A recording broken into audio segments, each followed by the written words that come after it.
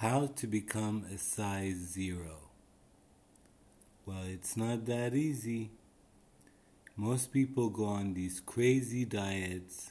They lose weight and then they stop losing weight and then they gain weight back.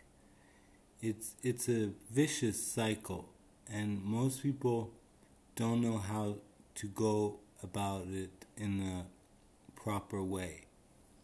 So let's say you choose the keto diet or Atkins diet or any other diet. You should stick to it. Once your body stops losing weight, it goes into plateau.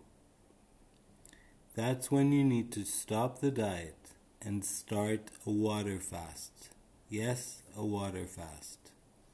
People in India fast all the time and nothing health-related bad problems happens to them. So, you would water fast for 3 days. Just drink lots of water. And you will see that your body will go into ketosis and you will lose weight. So do it more often. Take some breaks. Have days where you can eat until you've achieved your goal weight.